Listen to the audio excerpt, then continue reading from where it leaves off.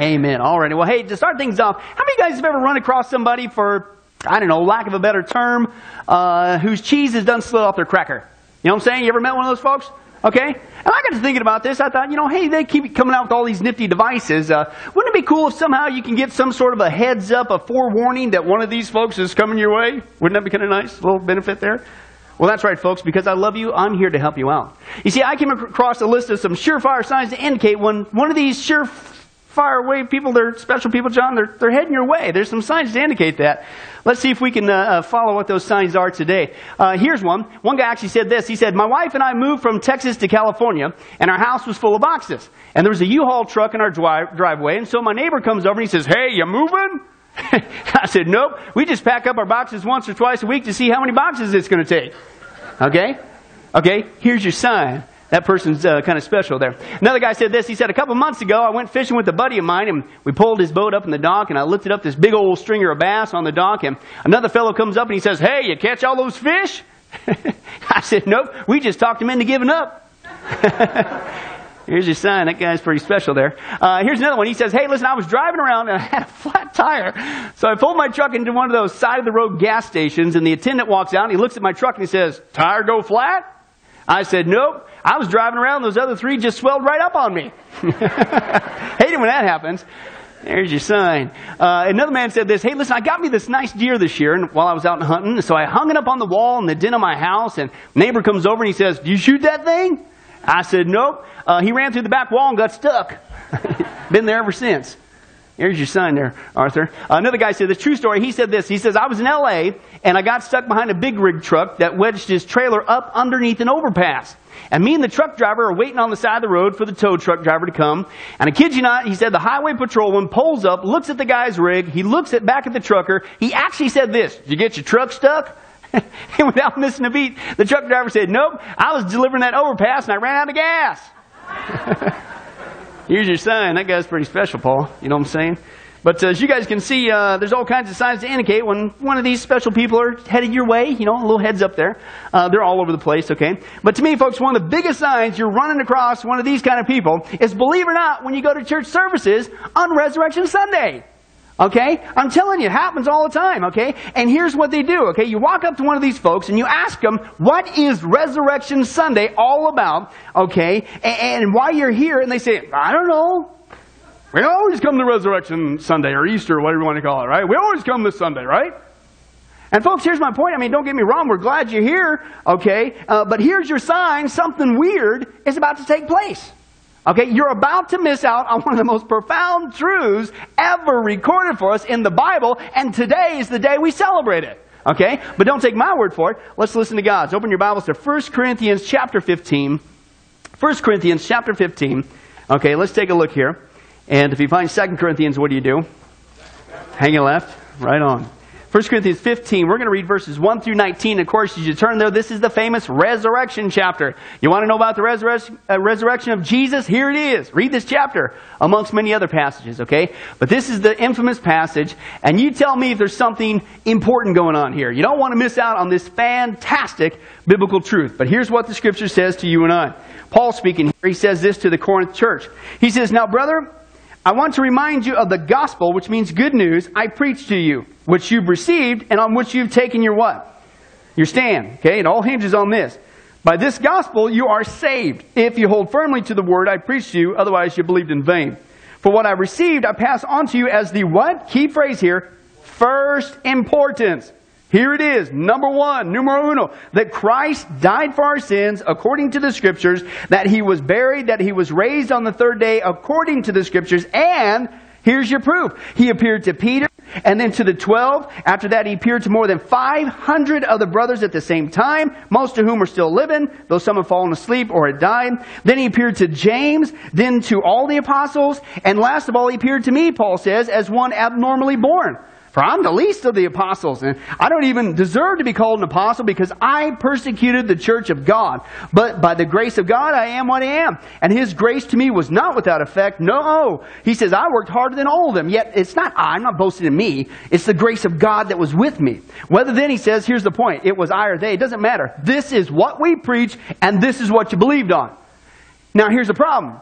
He said, but stop and think about this. If it's preached that Christ has been raised from the dead, then how in the world can some of you say there is no resurrection of the dead? He said, think this through, in other words. If there is no resurrection of the dead, then not even Christ has been raised. And if Christ has not been raised, our preaching is, listen, what? It's useless, and so is your faith. More than that, we've been found to be false witnesses about God. For we have testified about God that He raised Christ from the dead, but He did not raise Him if in fact the dead are not raised. For if the dead are not raised, then Christ has not been raised either. Listen, and if Christ has not been raised, your faith is futile and you are still in your sins. Then those who have fallen asleep or died in Christ, they're lost. He says, in fact, if only for this life we have hope in Christ, we are to be pitied more than all men. Okay? And folks, this is the classic passage. It tells us why this resurrection day thing is a huge issue. And Paul, in a nutshell, is basically saying the resurrection is the crux of the gospel. In other words, you can't have a gospel, you can't have a good news without the resurrection, right? That's what he's saying there. Why? Because if Jesus Christ did not rise from the dead, then guess what, Christian? Neither will you. Your faith would be futile and you are doomed. You're still headed to hell. But the good news is He did rise from the dead. Your faith is not futile, and you're no longer doomed if you're a Christian. The resurrection, Paul says, is massively important. That's why he dedicated a whole chapter to it, and that's why he used the phrase there of first importance. You want to get a biblical truth? Make sure you get this one. It's the resurrection of Jesus Christ. The good news, the gospel, hinges on this very truth. Okay? But let's go even beyond that. Let's talk about how much more good news there is in the resurrection of Jesus Christ. Stop and think about it. The resurrection, the fact that Jesus really did rise again from the grave, shows that the claims that Jesus made about Himself are true. Right? That Jesus, He said, He is God in the flesh, He's the Messiah who came to save the world from the penalty of sin, namely hell, and that He's the only way to heaven. He is the only way out of this mess. Here's the point. If Jesus predicted that He would rise again from the grave, and He did, then logically you can trust the other claims that He made, right? That He's the Messiah, the only way to heaven. You can trust everything if He predicted that and it came true. But on the other hand, if Jesus stayed dead in the tomb, then it would be foolish to believe His claims that He was the Messiah and the only way to heaven, right? But the fact is, He did rise from the dead. Therefore, listen, it would be foolish not to believe what He says. When Jesus speaks, He is the truth. He doesn't lie. He is trustworthy. The resurrection demonstrates that what Jesus says, you can bank on it. Okay? The second thing the resurrection shows us is the uniqueness of Jesus, that, hello, He is God. Okay? And this is just one passage that clearly speaks about this, folks. Let's take a look at that. And that's here, John chapter 20, verse 26 through 28. A week later, His disciples were in the house again. This is after the resurrection. And Thomas was with them. And though the doors were locked, Jesus came and He stood among them and He said, "Peace be with you." Okay? And then He said to Thomas, "Put your finger here, see my hands, reach out your hand and put it into my side. Stop doubting and believe." And then Thomas, of course, said to Him, "My Lord and my God." Folks, that's just one of the most obvious passages, and that's not the only one. There's tons of them in the Scripture that teaches that Jesus Christ is not just Lord. He is what? He is God. He is God in the flesh. You want to see the Father? Look at Jesus. I and the Father, He says, are one. You want to see what God looks like? Look at Jesus. That's what He's saying there. And this is the point. Is this what other religions teach? Is there nothing unique about the deity of Jesus Christ? Let me ask you some questions. Is Buddha God? Is Confucius God? How about Muhammad? Then how in the world can our society say that Jesus Christ is no different than those other guys? The resurrection demonstrates the uniqueness of Jesus Christ, that He is God. And as God, Jesus demonstrated that by doing what only God can do, and He raised Himself from the dead. Hello. And this is in John chapter 2, verse 19. Jesus answered them, "Destroy this temple," speaking of His body. He says, "And who? I," Jesus said, "will raise it again in 3 days." Put it to the test. Did Buddha raise himself from the dead? Did Confucius? How about Muhammad? No, but Jesus Christ did. Why? Because He is God. The resurrection demonstrates that. This is why Paul says this whole thing is everything. It's of first importance. You can trust Jesus, and you can see that Jesus is totally unique. He is God in the flesh.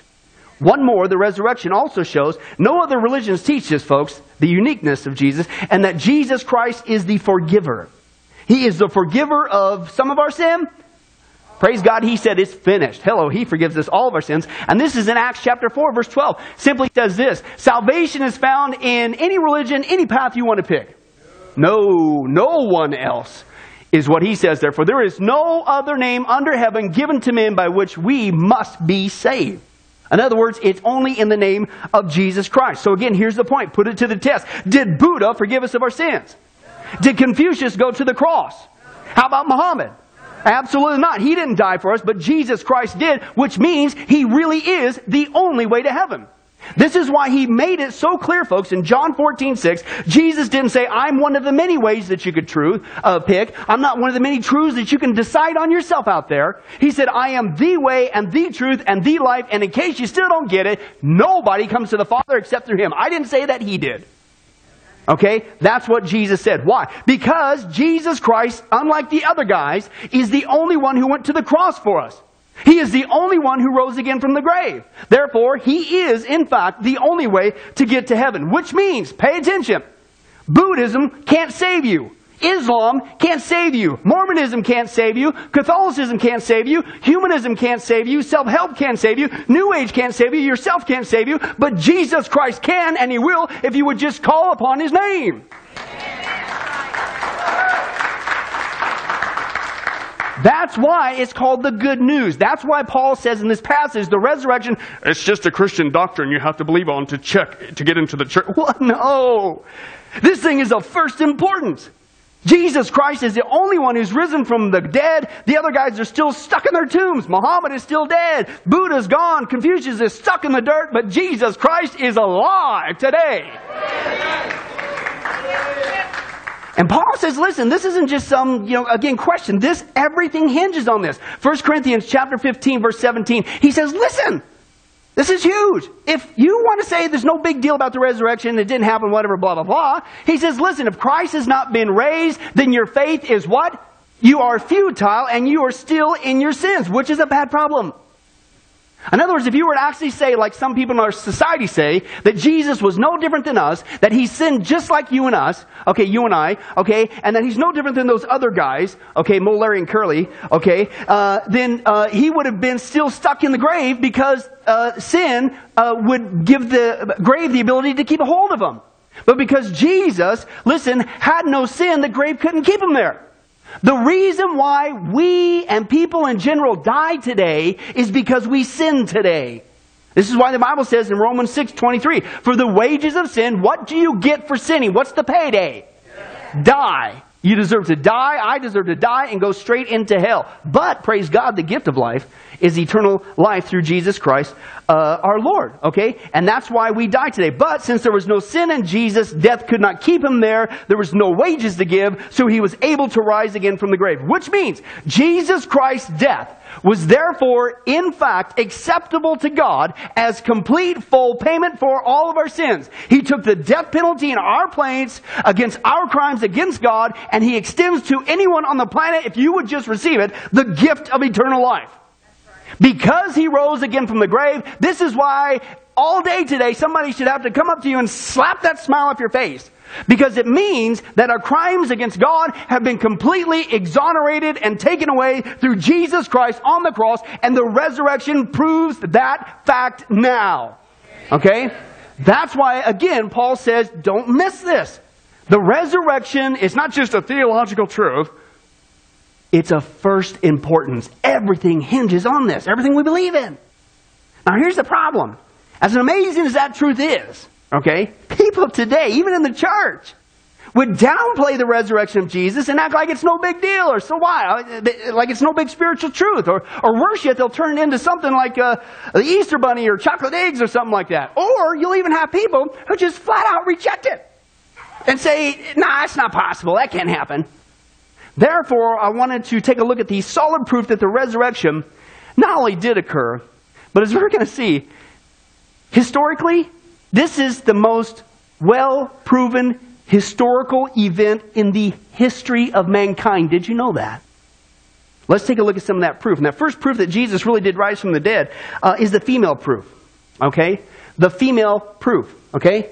You see, whether you realize it or not, again, folks, if the resurrection, if you were going to play the role of the skeptic, if the resurrection were just a bunch of baloney, i.e. these guys just made it up, okay, to keep Christianity going, then the last thing you would ever have done if it were a hoax is to use women as your witnesses.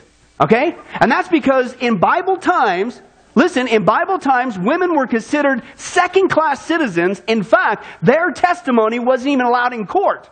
Okay? Yet the Bible says Jesus first appeared to Mary Magdalene and other holy women after the resurrection. And this is what we see in just this passage, John chapter 20, verse 1 and 11 through 14. Early on the first day of the week, while it was still dark, Mary Magdalene went to the tomb and saw that the stone had been removed from the entrance. Mary stood outside the tomb crying, and as she wept, she bent over to look into the tomb, and she saw two angels in white seated where Jesus' body had been, one at the head and the other at the foot. Then they asked her, "Woman, why are you crying?" She said, "They've taken my Lord away, and I don't know where they put him." At this, she turned around and she saw who? Jesus standing there.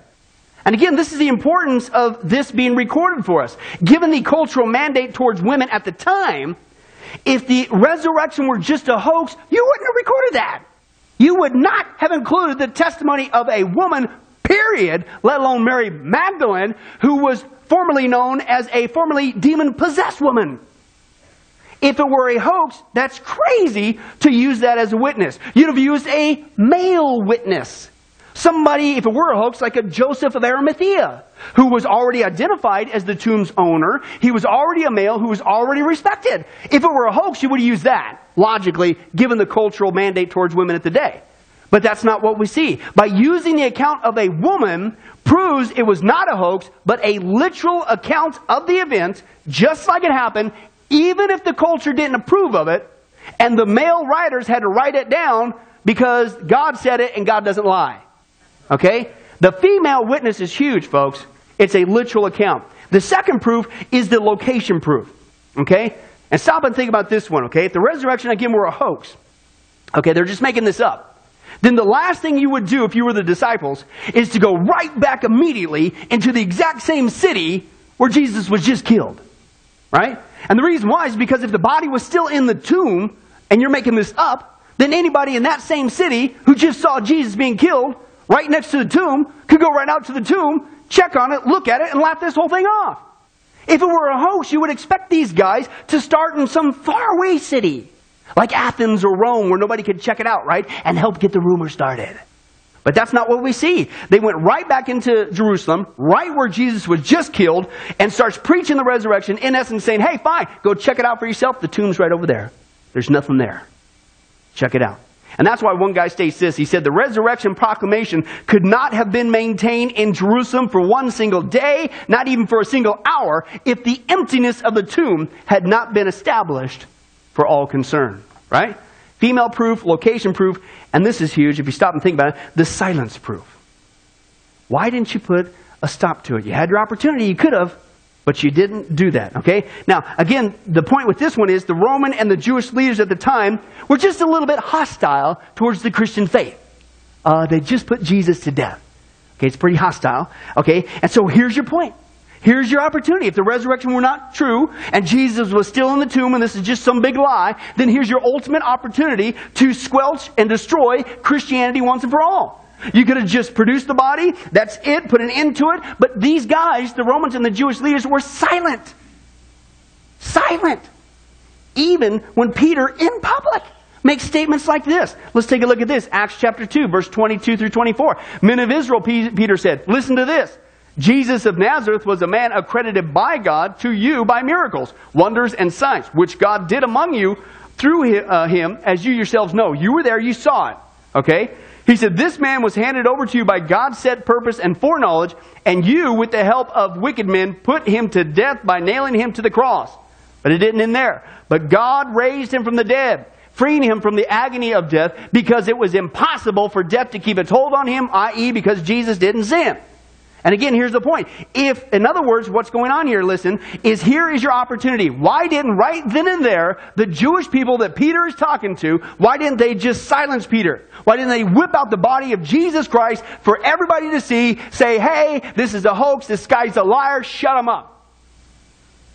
But they didn't. Why? Because the body wasn't there. There was nothing they could produce to say that it was a lie. In fact, The only thing they could come up with is a lie.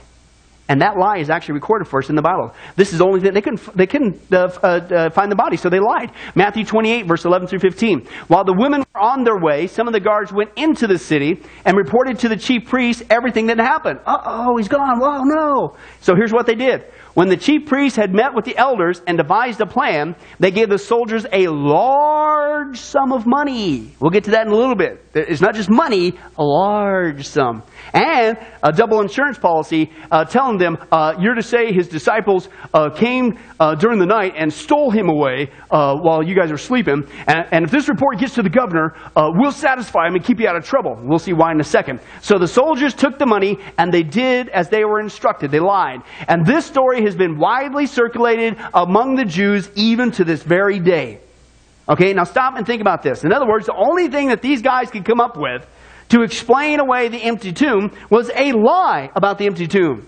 Right? Think about it. Which proves that even the Jewish leaders admit that it was empty. Right? If there was something to grab, why do you lie? The fact that you had to produce a lie admits that you yourselves know it was empty. You get it? Absolutely amazing. The fourth proof is the excuse proof. Okay?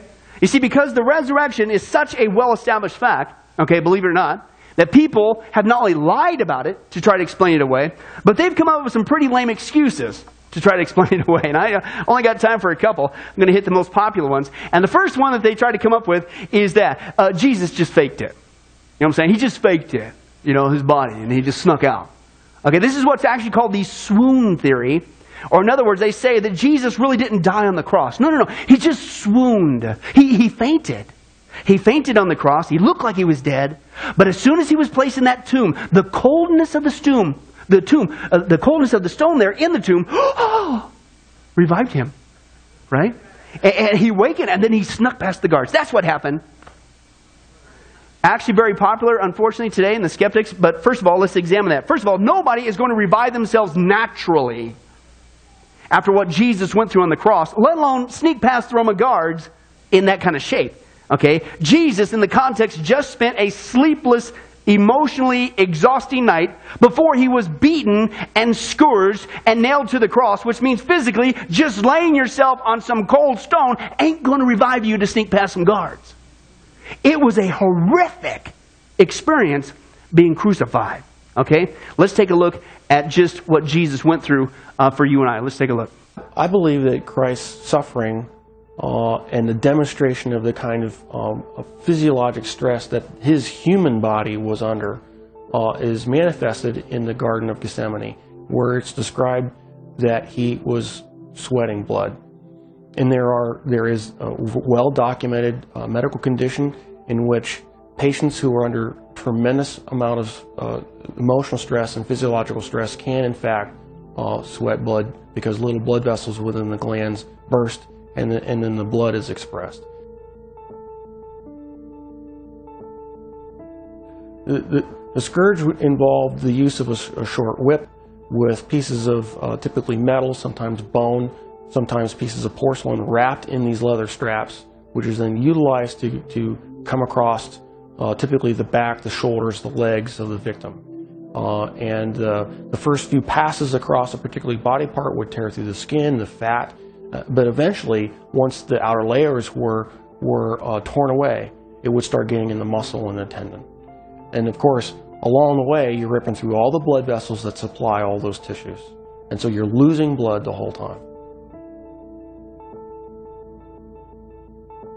The plant that was described actually had a very long thorn, not the little thorns that we would think from a rose bush. These were thorns that were typically 1.5 to 2 inches in length. The scalp is one of the most vascular portions of our bodies. It had a huge blood supply up there. So then having those thorns shoved down into down onto the bony plate would have gone through all the scalp, which in and of itself would have created a huge amount of blood loss. I've seen people actually bleed to death from just a scalp injury. So it's not a small injury to have, who knows, dozens of these things shoved into your scalp. And so that would have caused more blood loss. Anatomically, we consider the wrists as part of the hand. And so with the placement of the nails between the radius and the ulna, at that position, it still fits the definition of being in the hand, and it's in a position in which the nail won't rip out, which you have to have. You have to have a solid point of fixation. Another interesting point about the placement of that is the median nerve goes right straight through that particular portion of the wrist, and so there would have been either destruction of the nerve or impingement of the nerve that would have created a tremendous amount of pain. So that every time you try to take a breath, it'd be agonizing. You'd be pushing down on spiked feet, which of course hurt, and then you'd be hanging on spiked arms. And so you alternate from excruciating pain to excruciating pain every time you take a breath. In other words, crucifixion is a horrific experience. And you are not going to be revived by just being placed on a cold surface after that event. In fact, to put the nail in the coffin, no pun intended, we know medically that Jesus did not faint. We know medically, and it's recorded for us in the Scripture, that he did in fact die. And that's the importance of this passage of Scripture that tells us the medical terminology. John chapter 19, verse 34 through 35. One of the soldiers pierced Jesus' side with a spear, and it brought forth a sudden flow of what? Not just blood, but blood and water. The man who saw it has given testimony, and his testimony is true. He knows that he tells the truth, and he testifies so that you may believe. Believe what? That Jesus Christ really did die on the cross, not faint. Why? Because we now know this today, that medically, when you see blood and water come forth from somebody's body, if you produce a cavity in the body, it's a medical sign that the person really is dead. When rigor mortis sets in, that's when the blood and the water begin to separate. If Jesus Christ was still alive and he just fainted, then we would have just been blood. But the Scripture tells us it was blood and water. In other words, he really was dead. He wasn't faking it, and it wasn't just a faint job. He died there. Okay? The second excuse that people come up with is, okay, well, maybe Jesus didn't fake it, but we all know the disciples just stole it. Really? Okay? And this is what people actually, I remember this in first year secular college in psychology, or philosophy class. And this is actually what my professor would say. He said that his whole theory about Christianity was that the disciples, they stole Jesus' body just to keep this Christianity thing going. I mean, it makes sense, right? I mean, they had a good thing going. They were creating this new religion on the planet. You can earn a lot of cash with that. And their leader up and went and died on him. So, hey, let's keep it going by stealing his body and perpetuating. Anybody hear that stuff? It's actually still popular today, as you can see today, especially on the History Channel, or the Heresy Channel, I like to call it. Okay, and when it comes to the Bible, anyway, I always want to pick on that. But first of all, any serious scholar today laughs off this assertion. It's absolutely ridiculous when you look at the facts. It is ludicrous to say, listen, that the disciples could have even attempted to steal Jesus' body, and that's because there is zero evidence at this time that the disciples had any ounce of courage to take on a whole Roman guard armed to the hilt. Are you kidding me? In fact, the Scripture says these guys were a bunch of chicken livers at this time. Okay? This is just one passage. Matthew 26:56 says, then all the disciples, how many of them? All the disciples deserted him, Jesus, and they fled. They were chicken livers, okay? They ran. And then, of course, we know the account of Peter. He denied Jesus 3 times, and one of those denials was in front of a little girl. Ooh, tough guy. Right? This is what we see in the Scriptures, okay? These guys are not going to take on a whole Roman guard, okay? We don't have evidence of that prior to the resurrection. In fact, what's crazier is that a Roman law demanded that anybody who broke a Roman seal, and that was placed on the tomb, they would automatically be executed by being crucified upside down. The disciples at this time being chicken livers, and nobody is going to break that Roman seal. Okay? In fact, even if you wanted to say that the soldiers fell asleep, listen, another Roman law stated that if a soldier did fall asleep on duty, you were instantly punished with death. Okay? And that's why, as we saw in the previous passage, the Jewish officials didn't just bribe these guys, here's a couple bucks to lie. What did it say? Large sum. They had to give these guys a massive amount of cash because their life was on the line. And then they had to give them the double reassurance that, oh, by the way, we'll set it up politically so that they don't follow through with Roman law to execute you for this lie. Right? That's why we have that recorded. But even then, how plausible is it for all the soldiers to fall asleep all at the same time? Right? You ever have a bunch of guys in a room go camping? You ever get that one guy that... and you want to go to sleep. You are praying desperately to go to sleep, but you ain't going to sleep. Nobody's going to sleep with that guy. He's the only one getting some sleep, right? I mean, what are the odds that all the soldiers, all of them fell asleep all at the same time? Crazy, okay? When, by the way, if any one of them fell asleep, you're dead. You're executed. Give me a break, okay? And then you want to say that somehow they all fell asleep with their lives on the line, every single one of them, and nobody was a snorer, okay?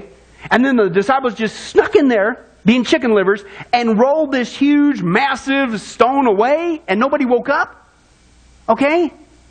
Folks, that stone was huge. That's recorded for us. That stone was anywhere from 1.5 to 2 tons. Okay? And after the resurrection, it's described as, listen, not just rolled away a little peak so they could sneak through there. The scripture says it was rolled away from the entire massive sepulcher in such a position that it looked like supernaturally just been, boom, popped over there. It's because it was a supernatural event.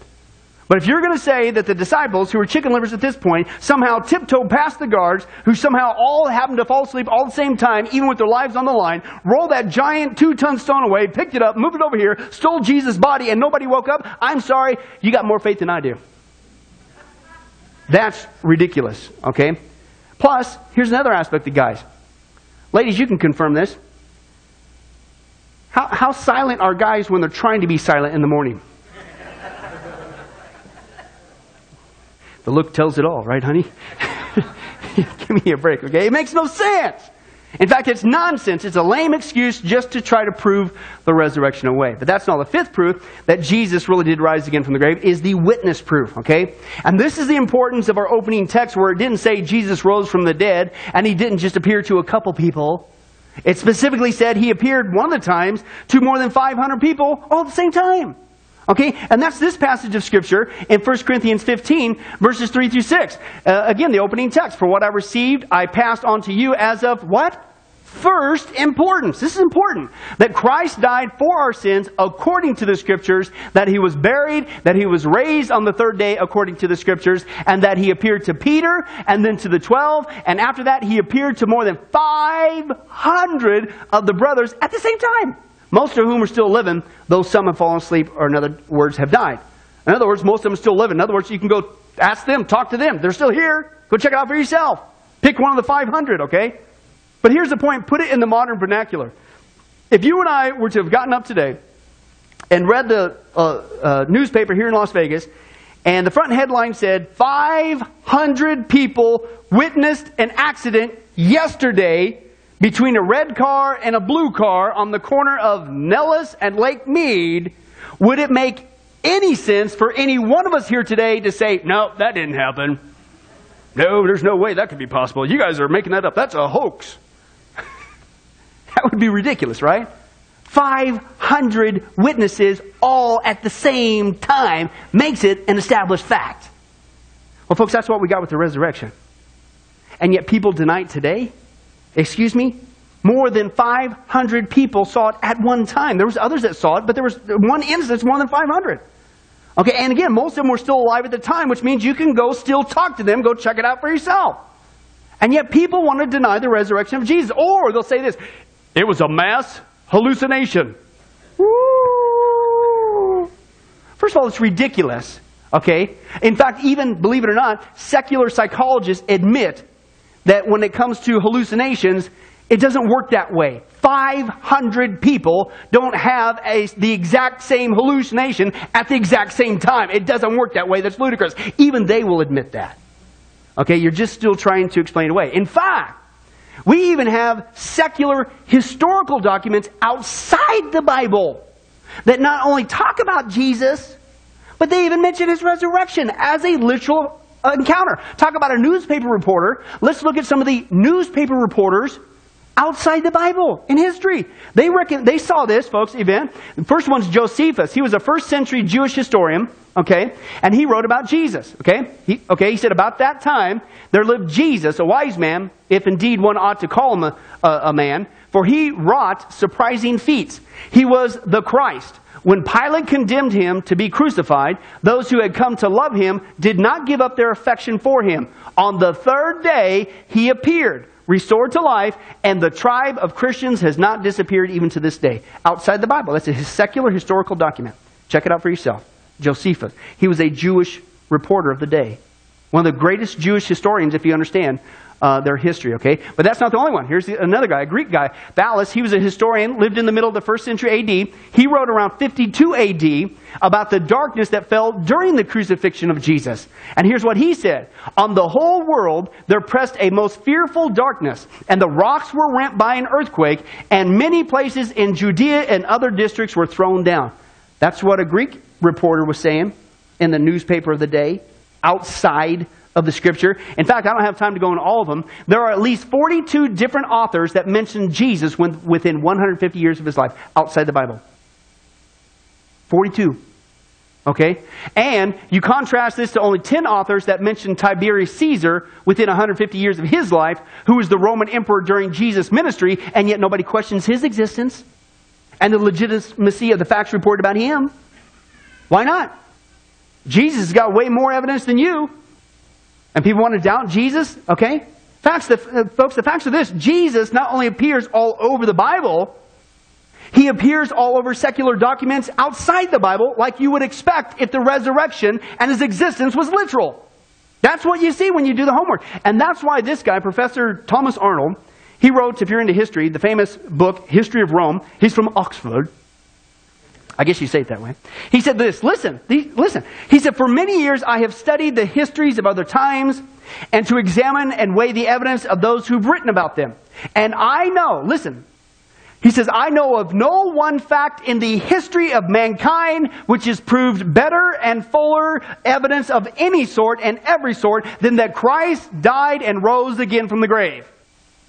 No other event in history has this much evidence. Another English scholar, a guy named Brooke Ruscott, he said this, raking all the evidence together, it's not too much to say there is no historic incident better or more variously supported than the resurrection of Jesus Christ. Can I translate that for you? They know, even secular historians, that the resurrection of Jesus Christ and his existence on earth is the most well-documented event in the history of mankind. And yet people still want to scoff at it. And this is why when you finally get around to examining the evidence, and not being somebody like I used to be, I'd sit here as a non-Christian and be the first one to say, this book is a book whipped up by man to brainwash you, it's full of errors. Did I ever get into it and even read it? I was being the hypocrite. When you finally get around to looking at the evidence, you see it really did occur. And hopefully you start to catch this meaning. Like this guy. This is the world's leading legal mind. And he was challenged to finally look at the evidence. See what happened to him. His name was Simon Greenleaf. Let's take a look. Greenleaf in his day, and he lived through the latter half of the 19th century and into the 20th century, was the Royal Professor of Law at Harvard. He was declared to be the greatest expert on evidence that the world had ever known. Now, the Chief Justice of the Supreme Court said that Greenleaf's testimony is the most basic and compelling testimony that can be accepted in any English-speaking court in the world. When Greenleaf spoke on legal evidences, that settled the matter. He was far and away the most knowledgeable person on evidence that the world had ever known. The London Times said that more light on jurisprudence had come from Greenleaf than from all the jurists of Europe combined. Now, Greenleaf had one, as some of you know, had one inviolable principle in his classrooms at Harvard. And that was, you never make up your mind about any significant matter without first considering the evidence And Greenleaf was not a Christian. He was, in fact, a Jew. He did not believe in Christianity. He did not believe in Christ. He did not believe in the resurrection. And one day, the subject of religion came up, as it often did. You should remember that law is based upon ethics, and ethics and morals are based upon religion. And they were discussing religion and the resurrection of Christ when he made the statement he didn't believe in the resurrection of Christ. And one student with some degree of boldness raised his hand and said, "Yes, but Professor, have you considered the evidence?" No, he had not. He was aghast. He had lost enough face to depopulate China. And he decided to make such an investigation.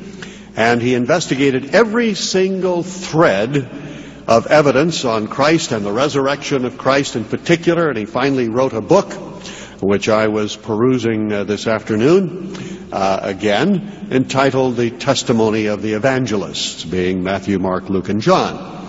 And he concluded that if the question of the resurrection of Christ and the evidence for the resurrection of Christ were presented to any unbiased jury in the world, they would have to conclude that Jesus of Nazareth actually rose from the dead. And Simon Greenleaf became a believer in the resurrection. He became a believer in Christ. Why? Because when you stop pointing fingers and you get around to considering the evidence, you can't help but see that the resurrection is, in fact, the most well-documented event in history. And if it were to actually go to court, hands down, it existed. It happened. It's ludicrous to say it's not. Which brings us to the sixth and final proof that Jesus really did rise again from the grave, and that's the change proof. This is huge, folks. How do you explain this one away? Now, we've already talked about the disciples prior to the resurrection. They were a bunch of chicken livers, okay? But if you continue to read after the resurrection, these guys were transformed. They were turned into some of the most bravest, most determined guys you ever saw. They would instantly take on anybody and everybody and not even think about shrinking back about declaring the resurrection. Let me give you just one example that's recorded for us in the Scripture, and this is in the book of Acts chapter 4, verse 13, 18 through 20. When they saw the courage, the what? They're not chicken livers anymore. The courage of Peter and John, and they realized they were unschooled, ordinary guys. They didn't even go to seminary. Right? They were astonished. And they took note that these men had what? They had been with Jesus. And then they called them in again and commanded them not to speak or teach in the name of Jesus. And they said, "Okay, we won't." No. But Peter and John says, "Judge for yourselves whether it's right in God's sight to obey you rather than God. For we cannot help speaking about what we have seen and what we have heard." In other words, you can threaten us all you want, but we're going to keep on preaching the resurrection of Jesus Christ. And here's the point. What in the world changed in these guys? How did they go? It was an instantaneous change. How did they go from being total chicken livers to spiritual Arnold Schwarzeneggers? Right? Because that's overnight. Well, I got a theory and it goes like this. They really did see Jesus Christ rise from the dead. And when you see Jesus Christ face to face, it'll change you. In fact, it was such a drastic change, and they believed in what they saw and heard, that they even put their very lives on the line. Let's take a look real quick at how the apostles died. Let's take a look. First of all, James, the brother of John, he was beheaded. Thomas was run through the body with a lance.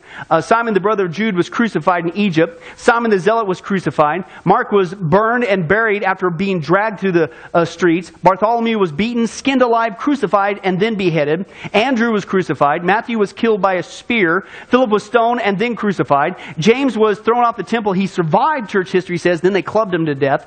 And Peter was crucified upside down. Paul was beheaded. Luke was hanged upon an olive tree. Jude was shot to death by arrows. Matthias was first stoned, then they beheaded him. Barnabas was stoned to death. And the Apostle John was put into a cauldron of boiling oil, but survived, and later is the only one to die a natural death of the apostles. Now here's the point. If the resurrection were a lie, if these guys just whooped this baby up as a hoax just to keep this Christianity thing going, do you think that every single one of those, save John, would die a horrible death like that? Oh, by the way, John tortured. Do you really think that every single one of them would willingly submit to being killed like that?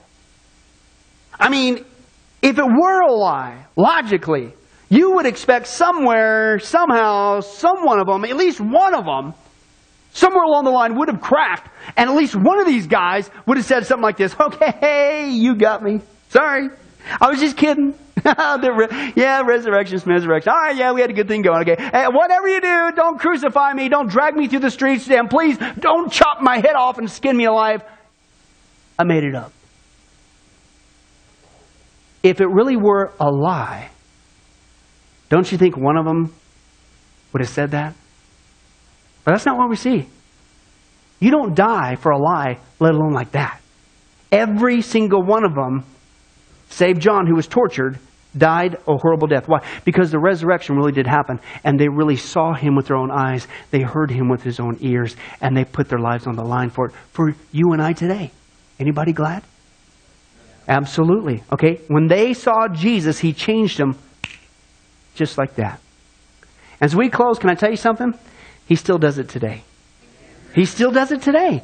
Folks, he can change you. He changed me. 21 years ago this day, I woke up drunk on the floor with all kinds of drugs coursing through my veins. By that afternoon, God took this former ex-headbanger, drug addict, sexual immoral, male chauvinist pig guy involved in the occult, hater of Christians and Christianity, and now I'm up here preaching the resurrection of Jesus Christ.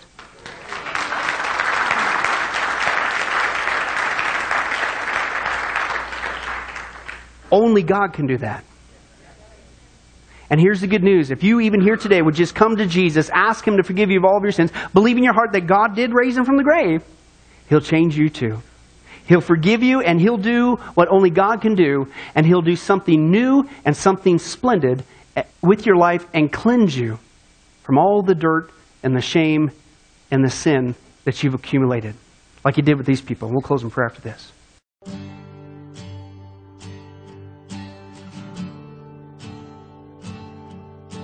How do I know? I know because I was restless. How do I know? Because I was wild. Because I was addicted.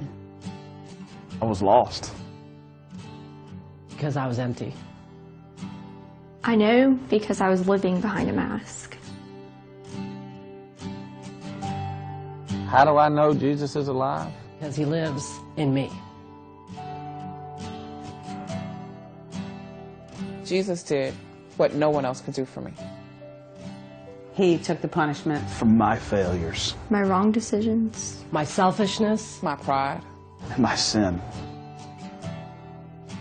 He was beaten, He was mocked. he was tortured, Crucified. And buried for me. but on the third day, He did exactly what He said he would do. Jesus rose up. And walked right out of the tomb. and in the summer of 1985, July of 2007, February 2005, June 2003. And in August 1995. he walked into my life. and I've never been the same since. Now I am truly living. Now I am sober. I am at peace. I am fulfilled. Now I am free. Now I'm found. My God, My Savior my best friend, My Lord. My Jesus. is alive.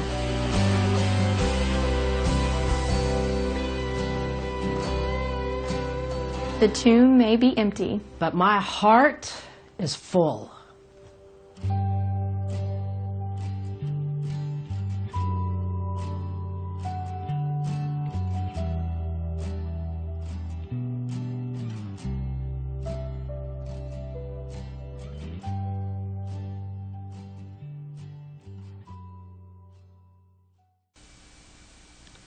That's why the resurrection is of first importance.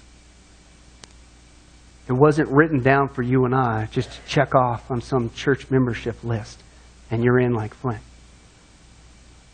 It was written down so that you and I would believe that through Jesus, God really can pick you up out of the dirt, wash away all of your sin, make you new again, inside and out, and do something beautiful with your life.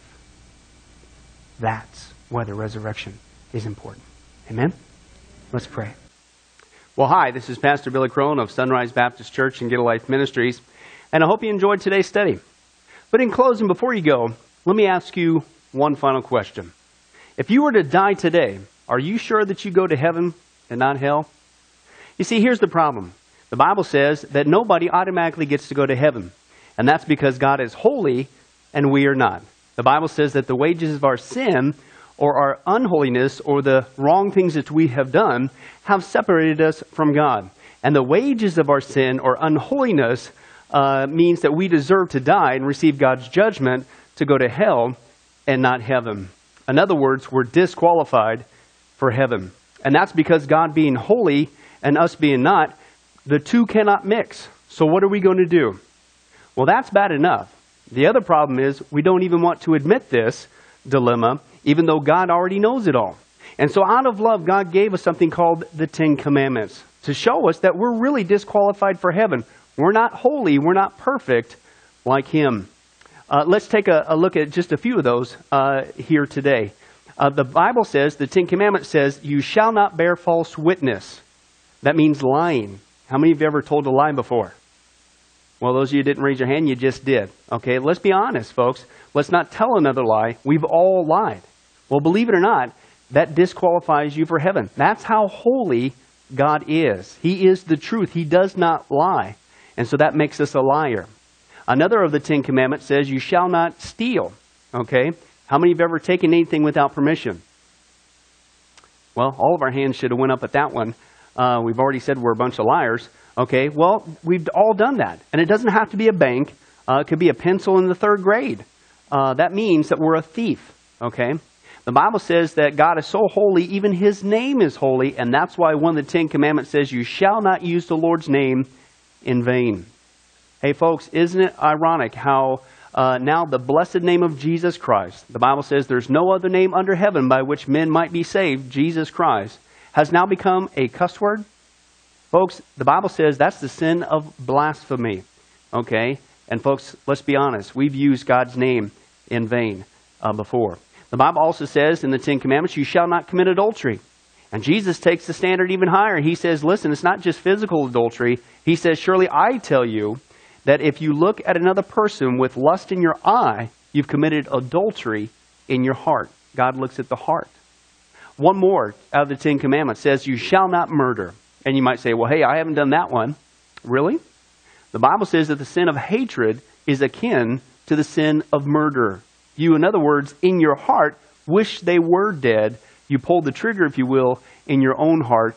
And the Bible says God sees that, and it's just as bad. He knows the mind, He knows the hearts, the thoughts, and the intents that we have. Folks, that's just 5 out of the 10 Commandments. How you doing? Not very well. None of us can keep them. They're God's x-ray to show us that we're disqualified. And so when, not if, your time comes, because we're all marching towards the grave at different speeds, you're going to have to stand before God. And you're going to have to say who you really are. He already knows. Hey, God, let me into heaven. I'm a liar. I'm a thief. I'm a blasphemer, adulterer, and a murderer. Folks, the Bible is clear. Such people as these will not inherit the kingdom of heaven. That's the problem. Here's the good news. God so loved the world that He sent His one and only begotten Son, Jesus Christ, that whoever believes in Him, what He did on the cross on our behalf, that we will not perish, we will not go to hell, but He will give us the gift of eternal life. Jesus died on the cross to forgive us of all of our sins. It's something that we don't earn. We can't earn. It's a gift, the Bible calls it, and a gift cannot be earned. He was taking the death penalty in our place. That's what the cross was of the day. And that if we would just ask Jesus Christ to forgive us of our sins and believe that in our heart that God raised Him from the grave, showing that His death is satisfactory to God to forgive us of all of our sins, no matter what we've done, the Bible says we shall be saved. The Apostle Paul says that if we confess with our mouth Jesus is Lord and believe in our heart that God raised Him from the grave, we will be saved. Let me give you a common analogy of what God's doing and what he did for us with Jesus dying on the cross on our behalf. In life, we know that people can be sentenced for a crime to where they're actually on death row. The courtroom scene is completely finished. The gavel has already sounded. They are going to jail, and they're just awaiting their time before they go to the death penalty. As they're sitting there in the jail cell, it's a proven fact they did what they did. Everybody knows it. They're just waiting for that time for their number to come up, so to speak, and walk down that hall and be executed. There's nothing they could do to reverse their crime. No amount of good works in that jail cell can reverse what they've done. It's too late. It's over. But believe it or not, there's one way that people even today can get off of death row. And that's if the one in authority, the governor, if he were to, out of mercy and kindness, nothing that the person did, because they don't earn it and they don't deserve it, and they can't earn it, if he would grant them what's called a pardon, out of the kindness of his heart, he has the authority to grant them a pardon and absolve them completely of their crimes against the state. And did you know that there's actually been people that this has happened to, that the governor, out of mercy, has granted them a pardon as a gift, and they've gone down to the jail cell and handed that person, extended it through the bars, here, I'm granting you a pardon. If you would just receive it, you can go free right now. And did you know that there's actually been people who've said, no, I don't want your pardon. And so what happened is, of their own doing, even though they had a way out, they still had to go to the death penalty. Folks, can I tell you something? That's what God did for us with Jesus dying on the cross. He sent his son to take the death penalty in our place. God has the authority to grant us through Jesus a complete pardon. And every day that you're still alive, God is extending to you spiritually this pardon. But a pardon does you no good unless you reach out and receive it by faith. Won't you do that today? Won't you call upon the name of Jesus Christ? Ask him to forgive you of all of your sins, to trust in his work on the cross to pardon us from all of our crimes, our sins against God. God loves you. He wants a relationship with you. But there's only one way to heaven. It's Jesus. There's only one way to get off of death row. It's through the cross of Jesus Christ. Won't you do that right now? Well, this has been Pastor Billy Crone of Sunrise Baptist Church and Get a Life Ministries. And if there's anything that we can do for you, please don't hesitate to contact us. Our number, our information will come up here on the screen shortly. And if there's anything we could do for you, please don't hesitate to let us know. Thank you for joining us. And remember, I hope to see you in heaven. God bless. Thank you for watching this presentation from Sunrise Baptist Church. If you would like to send us a letter or any other kind of postage, you can reach us at 1780 Betty Lane, Las Vegas, Nevada, 89156. For more information, you can give us a call at 702-452-8599 or email us at bcrone@getalifemedia.com, or you can visit our website at www.getalifemedia.com. Billy Crone and this ministry can also be found on Facebook and Twitter. Join us for services at www.sunriselv.com.